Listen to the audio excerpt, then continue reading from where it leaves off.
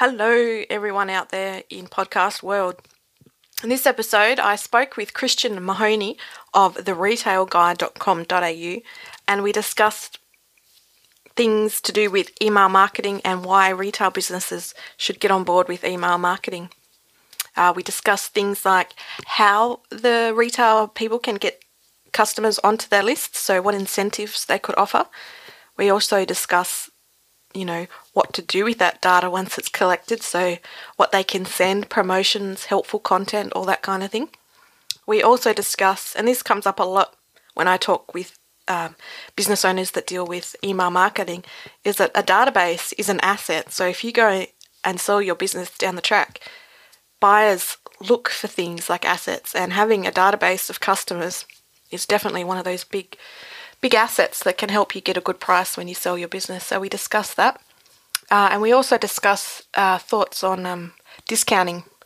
We all know it works, but whether it's worth it in the long term is something we discussed. So you will have to listen to the podcast to find out what Christian has to say about retailing and discounting.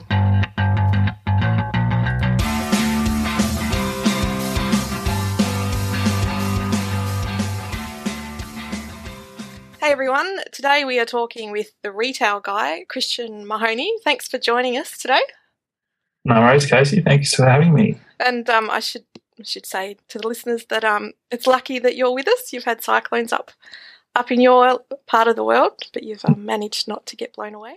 Yeah, no, just fell short of hitting Brisbane, which is nice. So just got a couple of good old-fashioned drenching, which is usual at this time of the year. Oh, well, it's good that you can be with us today. So you're termed the retail guy. Yep. So why is that? You've had, what is it, almost 20 years, 15 years experience? Yeah, it's rounding the bend on 18 now, so all up. And that's not including pushing trolleys at Woolworths in Victoria. So if I put that in, it's probably well over 20. Yeah. Depends how you want to look at it. Yeah, so that's the term, the retail guy. Look, it was one of those things where I really struggled to come up with a brand that I guess encapsulated what I did and what I could do. It's fairly broad, but it's also niche as well. So for independent, franchise, or even national chains, I guess I've positioned myself to be an ear or a helping hand or even a consultant to be able to go and look at strategies, especially on shop floor strategies. That's really where I specialise. So sales strategies on the shop floor, selling skills, merchandising execution, ranging, buying, etc. Okay, cool. So that's at the retailguy.com.au. Yep. Yep, where people can, I think you've got the 7 common mistakes inside retail, free book people can. Yeah, I've got that. I've got customer centricity, and I'm just about to launch a book on Kindle called A Sporting Chance, how to live and profit more with your sports store. So it's, I guess, leveraging some of the inside knowledge I've got with 15 years in a major sporting chain within Australia. So that's exciting. That's a 38,000 word manuscript. So, yeah. Excellent. Soon to be released. Yeah. Well, we might have to have another chat when that comes out. So today we're doing, we absolutely should. That's obviously a big market and lots of retailers involved in the sporting industry, so we should definitely. But anyway, today's chat is about why retailers should be collecting data, at the very least email addresses from their customers. So I know I think retailers should be doing this. What in your opinion or your experience, why should retailers be collecting customer or prospect data?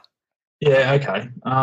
There's lots of ways to cut up this. When you sent it through, I was like, okay, how do I best answer this? And the why really is around, there's probably 3 key answers to that.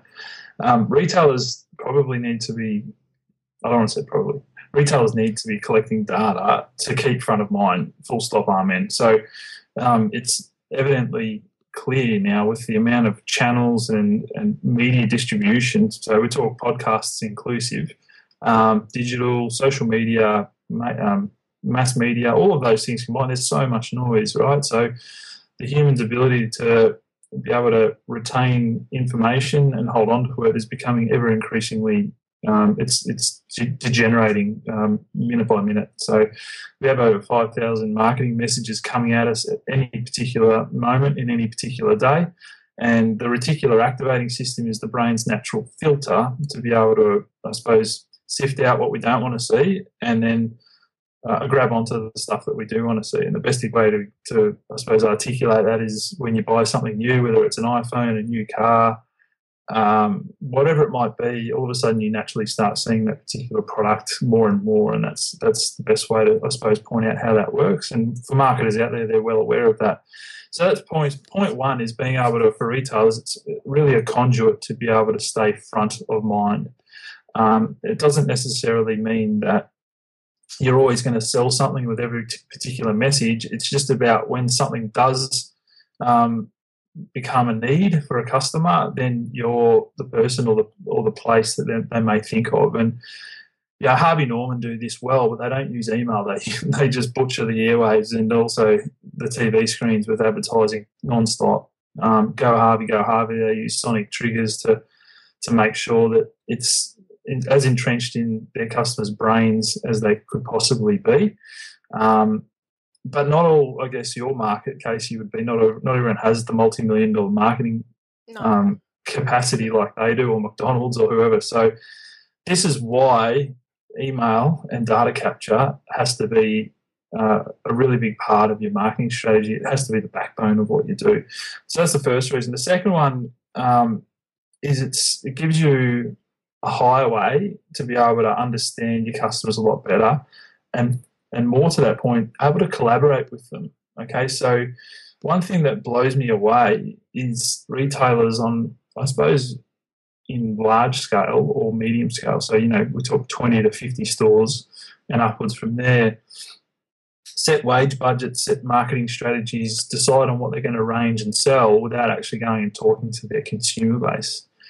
And I say it blows me away, as in I'm scratching my head, go, wouldn't that be the first place you would start? You'd go out and go, hey guys, we're about to go and range our new XYZ thing, and would love to get your feedback on what you would love. And if you've got a sample size of 20,000, or if you've got even 10,000, you might get 7 to 20 comments that really just might point you in a winning strategy with that. And so it's able to help reduce, if you want to call it shrinkage or you want to call it loss, it's able to sharpen the arrow a lot more with those types of expenses and outlays.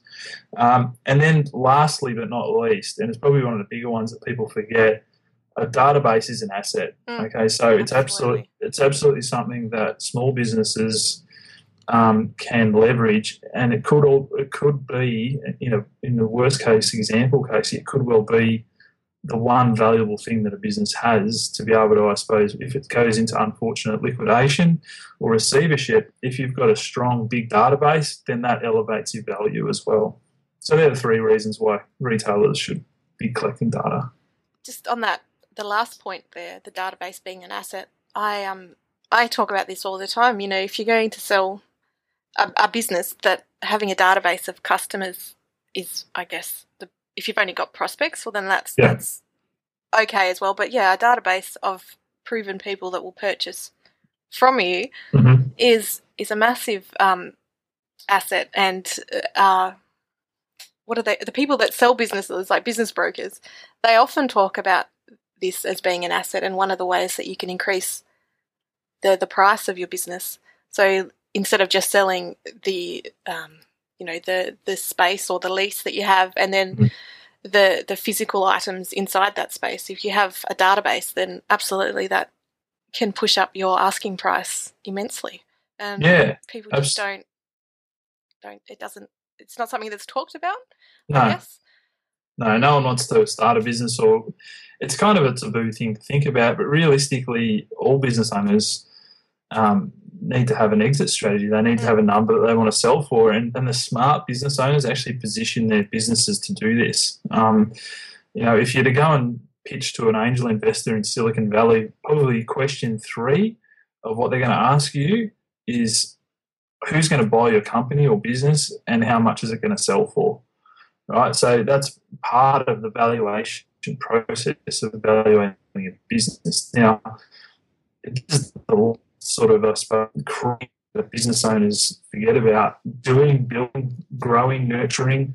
If you can really have an engaged audience, this is why podcasting is such a valuable tool as well, because if you've got a valuable listenership, if you've got an engaged listenership, that's an asset as well. People want that. So all of a sudden you become attractive to other businesses. And big businesses don't initiate or innovate, they acquire. So it's literally just open the checkbook and let's see what we can buy to help push our business into the next phase of growth and those sorts of things. So it is a little bit big fish eating the small fish, but that's the way business works. And sometimes that's what you want as a business owner. You want to go, look, I'm going to do this for 5 or 10 years, and at the end of it, I want to sell or be in a position to sell or be acquired for this amount. And my target, my targets for that are X, Y, Z retailers. It might be Wesfarmers, it might be, Coles, it could be whoever it might be, one of these big top five parent groups. To just walk up and go, yeah, you've got 20 stores, we like what you're doing, but the biggest thing you've got that we want is a loyal cult following. Yeah. And that's probably like really building a tribe is it's part of. I mean, this is the formal way of building a tribe is connecting people via email and data. Yeah, well, I mean, there's obviously other ways to do it, Facebook and social media and all that, but email. You don't own that, though. No, yeah, exactly right. When it comes down to it. You bought a house on rented land. That's right.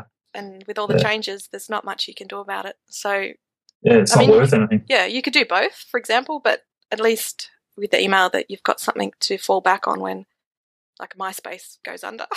Yeah. All right, so hopefully we've covered enough reasons why people should be thinking about. And another, actually, before we go into the next point, people think collecting data, it's Big Brother-esque, or it's privacy. There's privacy issues, or I don't like people, stalking me or knowing too much about me on the internet. And there's ways around that, and it's just basically being a nice person as a business. Not using the data you collect for evil, and putting all the right tools in place to ensure that as much as you can ensure on the internet that things don't go wrong, like hackers getting your information, things like that. So if you go in with a mindset of, I want to help my customers and yes, I want to sell, but that's okay, and just don't be not just be a nice business, then that's not really a valid excuse not to be doing it. No, and we spoke before we hit record about the fear of becoming invasive. I don't want people's data, or I don't want to collect emails because they're just going to turn off. And that, I don't know, that people are more, as you said, more protective of their personal information. There's so much fraud out there, blah, blah, blah. Really, you're talking yourself out of what should be just a straightforward business strategy that's entrenched in what you do. And it's so targeted, having an email list or having a database that you can talk to, and as you said, in a helpful way. That's probably the underpinning thing that you need to understand. As long as it's customer-centric, customer-led, you're putting the customer's interests first, you're handing out some valuable content, and it's not invasive, you're not just spamming and pushing stuff down their throat all the time, well, then you'll continue to grow that database and nurture it to a level where people are almost looking forward to your next email, or almost getting to a point where, as you said, you sign up to things and you want to hear from businesses that you like. My wife's she's a bit of an online junkie. Like, we have 2 kids under 3.5, and there's just this constant sort of revolving door of shoes going out, shoes coming in, clothing coming in. It's almost like trash and treasure, or those thrifty op shop places online now, like in terms of eBay, and for young parents that have young kids that are growing out of things at a rate of knots. It's actually quite a thrifty way to continue to reuse clothes and shoes and all of that UV stuff. But she, one of the first things she does is check what's capture the day offering, what's come through on eBay, all of that stuff. It's almost a little bit addictive. But I guess what I'm saying is that she wants to hear from those businesses, and regardless of frequency. I'd almost say that the more frequent they would get, it wouldn't bother her at all. Okay, that's interesting. Yeah. Yeah, like you say, I guess it's because she wants to hear from them, so that's okay by her. And if somebody didn't want to hear from them, well, they could always unsubscribe or change. A lot of the email service providers or the software out there have different ways of, so people only want to receive one email a week, then that's easy enough to implement, whereas other people might want to receive the daily email, then that they can receive that. So there are ways and means of segmenting people into like streams, I guess, of wanting to hear from you on a daily basis, or what they want to hear from you as well. Yeah. So there's all these days. There's just, you can basically do anything you like when you think about it. You've got to think about this communication channel. Email, social media is the same as, you're getting into bed with your customer. So if you think about that in literal terms, if you're just getting people's data so that you can continually ask for stuff, you're probably not going to get much back. But if you give, and to reference Vaynerchuk's latest jab right hook, that is really just about giving someone three things before you ask for something back. And it's really just, I guess, the premise of what we as humans like. We like to be offered things, we like to free stuff first, and then once that relationship is established, then we're more receptible to offers coming through. So I guess for retailers or any business out there, whether it's plumbers or dentists, whatnot, it's important that you understand the psychology behind having a relationship. And it's no different to your wife, your spouse, whoever it might be, where you wouldn't just meet someone and go, hey, can you give me $50? You could, but the answer would most likely be, no, mate, I don't know anything about you, go away. Yeah. Versus if you got to know this person, you spent some time with them. After that, you went and said, look, can I have $50? You're probably a better chance of getting it. So that's probably what I would help to take some of that fear away from feeling like you're being invasive. And it was to back your point up, Casey, around just doing it in the right way, being a helpful business.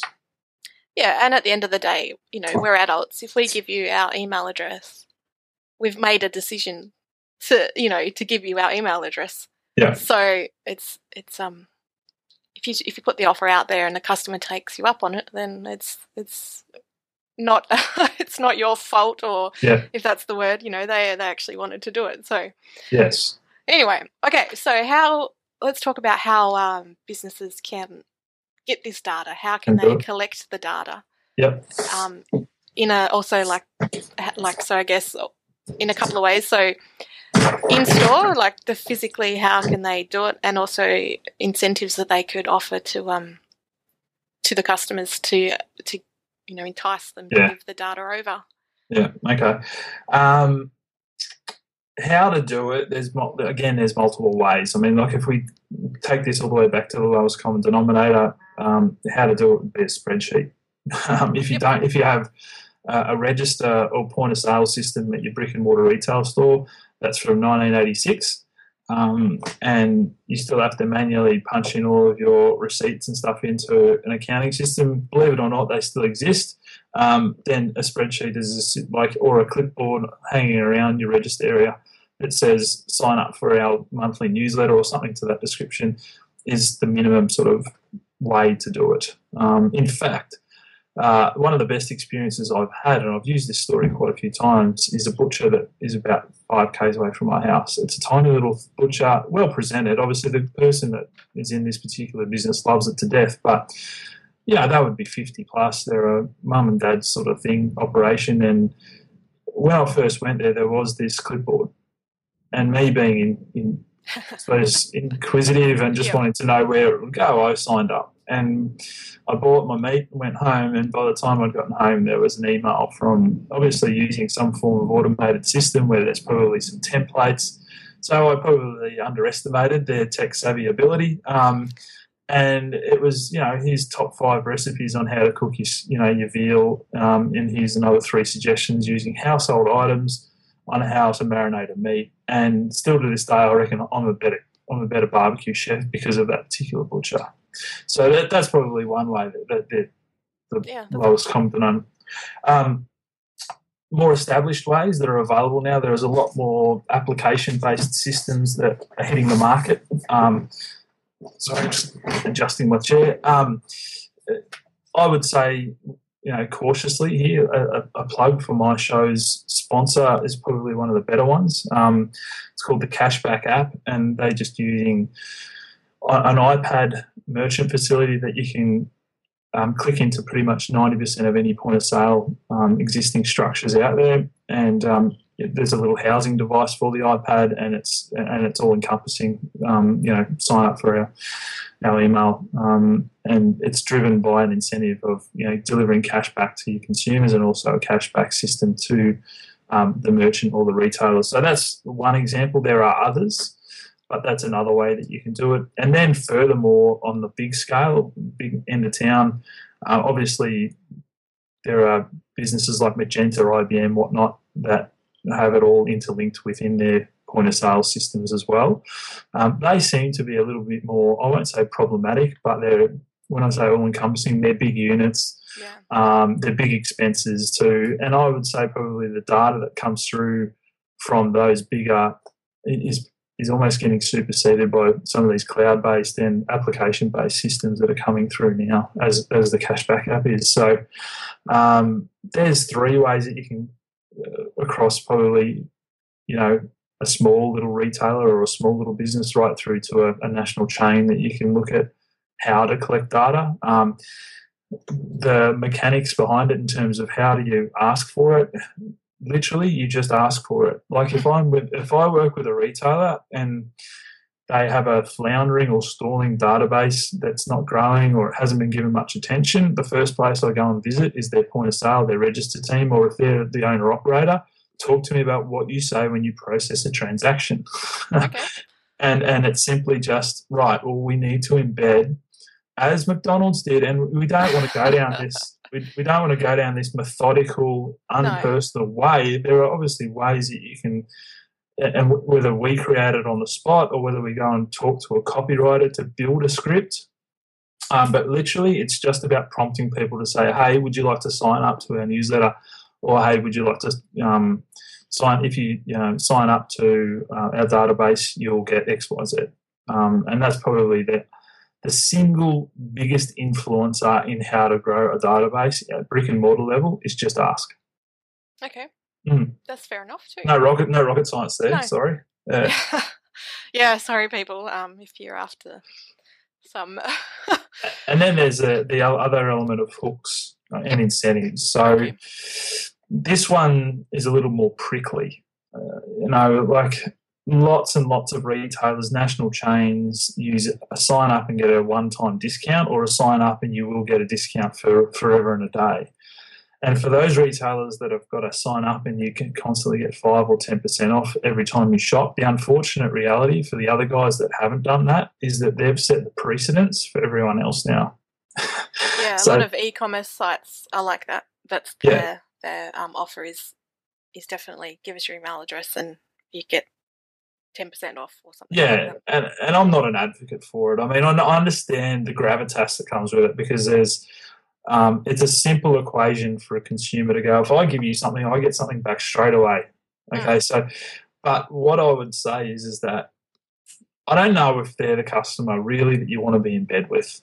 I think that if businesses that have the flexibility, so whether it's independent franchise level or just independence full stop, if you have the ability to not do a discount, I would say don't do it. And I would offer something that's of high value, e.g. those recipes I got from the butcher, in exchange for an email address as well. So then it just becomes, how do you pitch that at that moment of truth at the registers? Okay, so then it's just right, well, we need to work around, you don't get a discount, but what you do get is you get monthly, exclusive monthly how-tos on how to cook your meat, or it could be a list and range of other valuable hints and tips that is far in excess of a 10% discount. Absolutely. Yeah.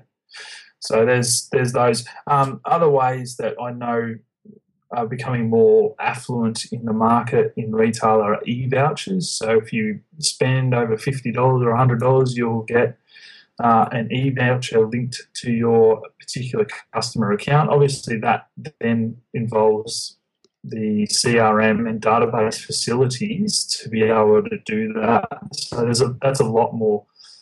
That's highbrow. That's a lot more sort of where you've got yes. So when someone comes through, they've probably got a barcode or a customer card that they swipe through your registers, or even they just enter a PIN into an iPad, and sitting there waiting for them is a $20 credit that's against their spend. So that's another way. And smart retailers are actually starting to target those spends, so only valid between the 1st of January and the 28th of February, and that's to help even out the ebbs and flows of cash flow. But it's also, when you give someone a credit, it's a liability in your profit and loss statement. So if you don't, it's the same as annual leave. If you've got it sitting there, it comes off your net profit result, and it's a bit of an accounting nightmare. So the aim of the game is to actually get that spend, if someone's got that credit, to be done before the end of financial year, or as quick as possible. Yeah. I bought some jeans. No, it wasn't jeans, but tops and things from Jeans West.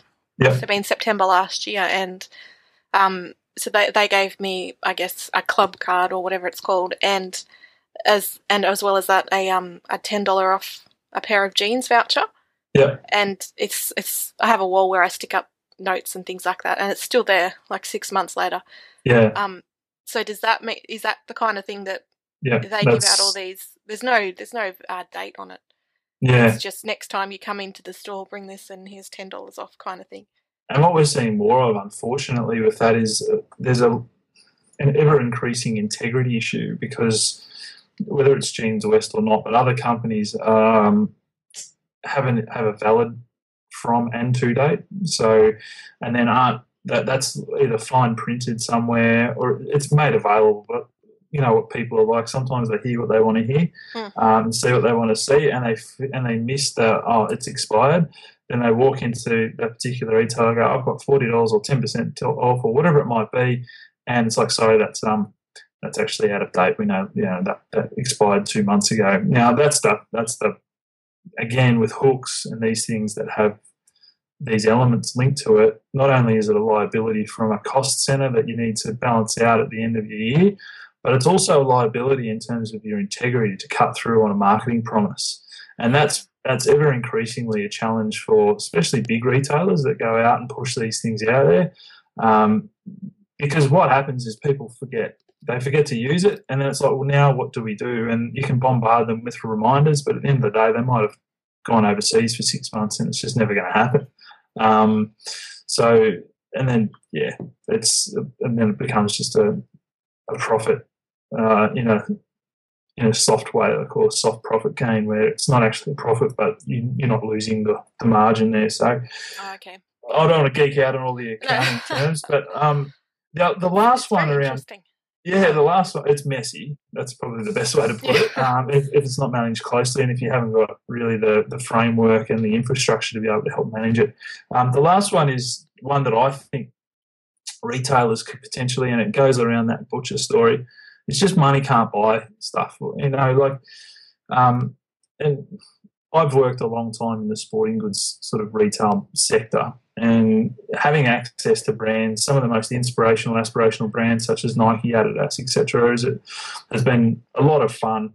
But they have obviously a lot of property that they can get their hands on, whether it's sports players or teams or product, signed product, all of that sort of stuff. So there are other ways.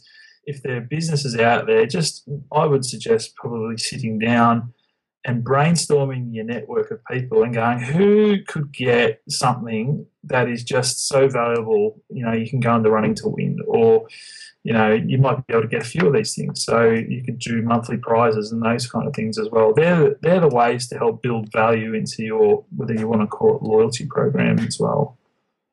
Yeah, I think working together with other businesses is very much underutilised as a marketing strategy. Yeah. Whether you want to call it joint venturing or just, I give you this and you give me that kind of thing. Yeah. There's just so many ways different businesses can work together for the common good of everybody. Correct. Correct. But I guess that's a whole other topic as well. That is. And I just wanted to round off that incentive stuff, Casey, with it really depends on how all of that, which strategy you take. It depends on how quickly you want and need your data to grow.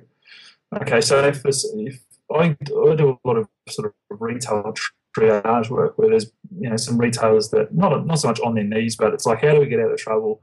And building a quick database effectively is, as I've said, the backbone to success there. So we may have to use some manipulators to do that, and it's not my preferred sort of thing, but it's a horses for courses system where you just have to do it because that's the position you're in. But for those businesses that are just coasting along nicely, I would tread carefully, or business beware if you are going to use what I call manipulators to engage people in what you're doing. That's interesting. When I chat with clients or business owners and they need, I guess, an injection of cash or something, that's one of the first things we look at is what their database is and how we can use that to generate some cash flow. Yes. So that's interesting that you do that with retailers as well. Well, if you've got even if it's just 100 people, there's 100 people that you can start talking to straight away, versus going and throwing a radio or a press advert out there, or even doing nothing and you're not talking to anyone. So it's the quickest, it's the umbilical cord that really you can use to get to existing customers. And then that's a whole other conversation again, around customer acquisition versus customer retention, and that's a big one. Maybe for another day, but so that's probably what my thoughts are around incentives. Excellent. Yeah. All right, so I'd like to just back up a little bit to your when you're talking about how they can collect the data, like in store, and I like the idea of the iPad or some laptop, maybe, I'm not sure, but some kind of thing that's sitting on the counter, for example, that the customer can do themselves, rather than, if they don't want to give their details to the girl behind the counter, for example. And I don't think that would be very hard to, there's obviously the outlay for the we'll go non-specific, the tablet, and to perhaps an app. And even not, you could just have your website pulled up on the tablet, and people could enter in their details. That seems to me like a quick win for a retailer to implement. Yeah, and I'll put you in contact with someone after the show, a lady by the name of Melissa Telesican, a former guest of my show. She has some phenomenal stories around a restaurant that she used to run and own in Brisbane. It was a Spanish restaurant, and some of the strategies she used to build database are quite compelling, and it was really around database capturing at point of sale via iPads and or just asking. Probably a combination of both, really, but the iPad thing is a good thing. There's lots of businesses out there that I've said, you need to consider this. And they're like, well, look around this. And it's a case in point, it was a coffee shop. And they said, look around. And there was, people must have been, Pension Tuesday or whatever it might have been, because, the average age of people sitting in there was probably 60 plus. And they're like, look at this, they're not really iPads. People wouldn't know how to use them. I'm like, don't be so sure, no. I think the older generation are really quite, bonding to iPads and technology these days. So, and it does back up your point around there is that whole, well, you punch it in yourself, set yourself up, and therefore there's this less intrusive way of doing it where you're reciting information over the counter. It's also a really cool way, like a lot of the iPads actually have just like sliders rolling across them when they're not being used. So it's just a little prompter as well that you can set up as a little in-store advertising screen.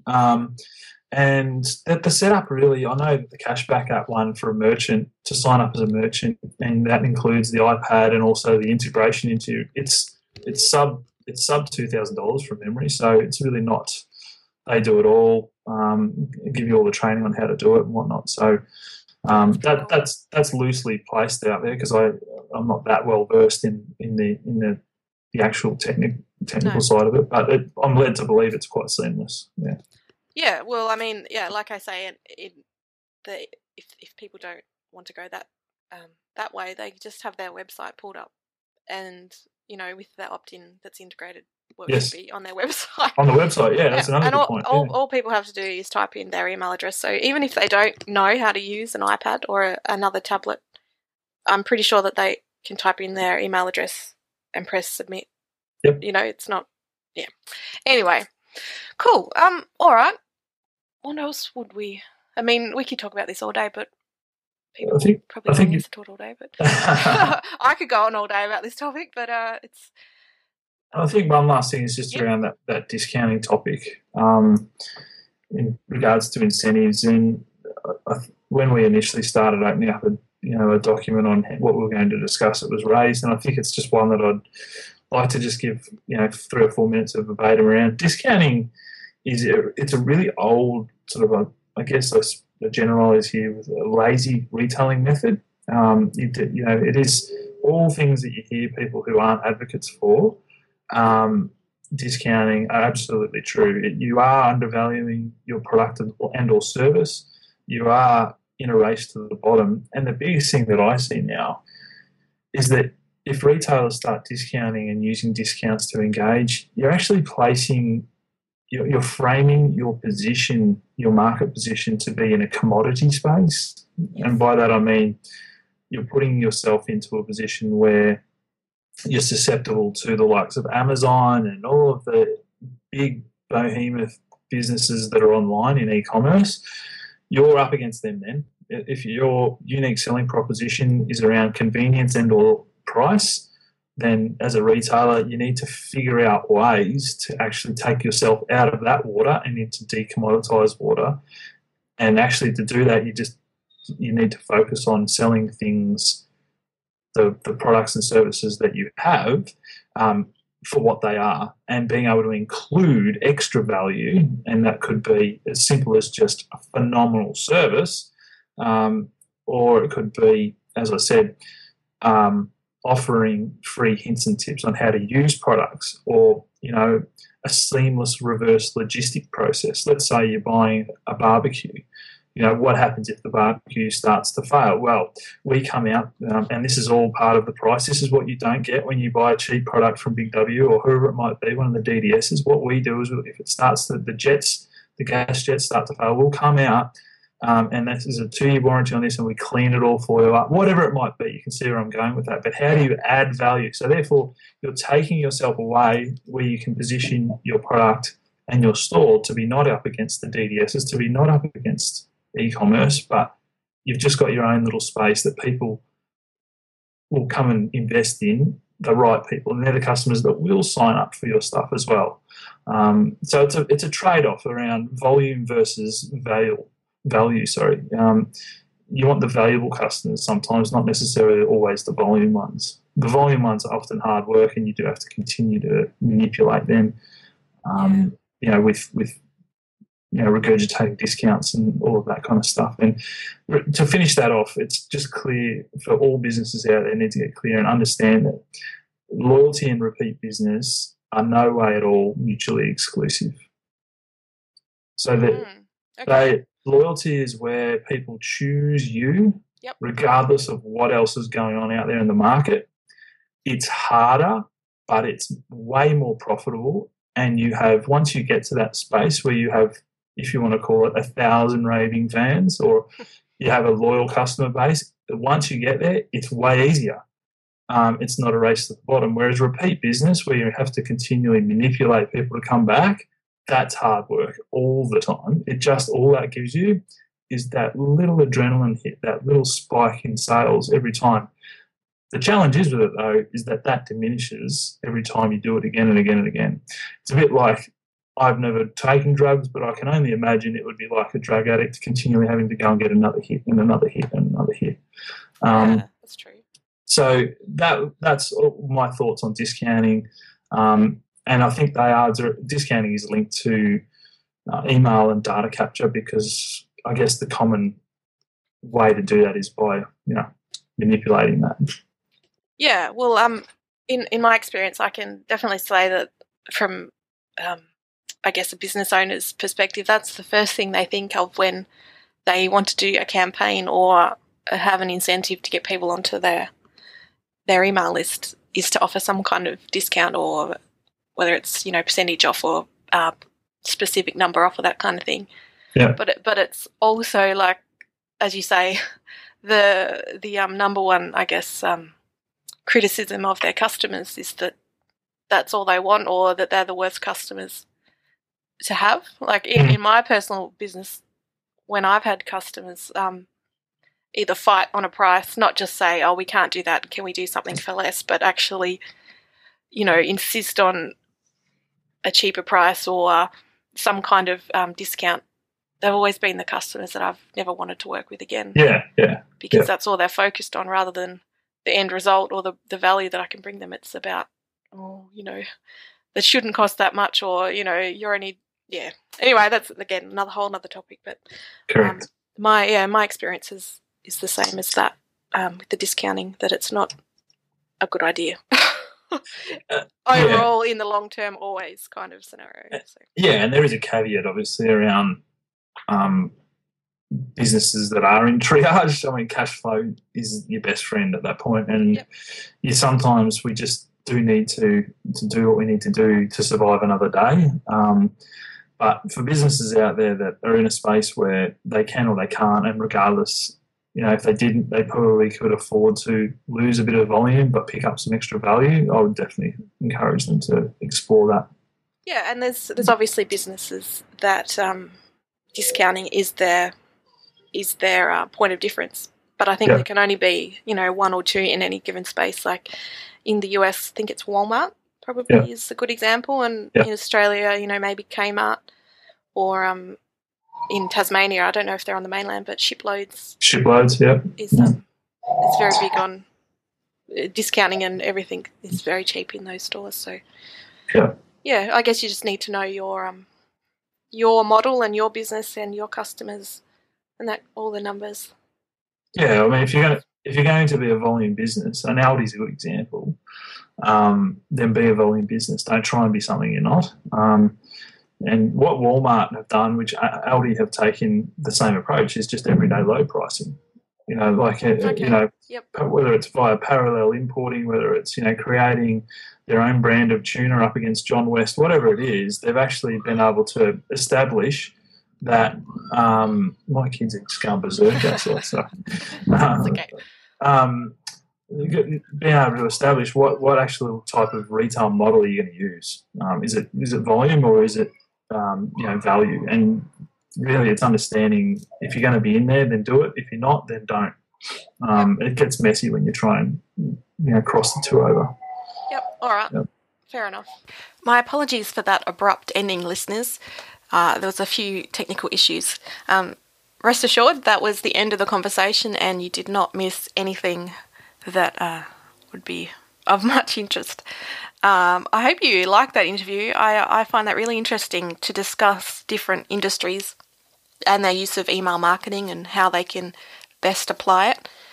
So if you're in the retail space, or indeed if you just want to learn more about how Christian deals with retailing, go to theretailguy.com.au. And if you're in the retail space, whether you're whatever you're selling, get in contact with me if you're using email marketing, or if you're doing anything with marketing automation. I'd love to hear from you and hear what you're up to, and perhaps we could do a podcast with you and share your story. So head over to kissautomation.com and send me an email. I'd love to hear from you.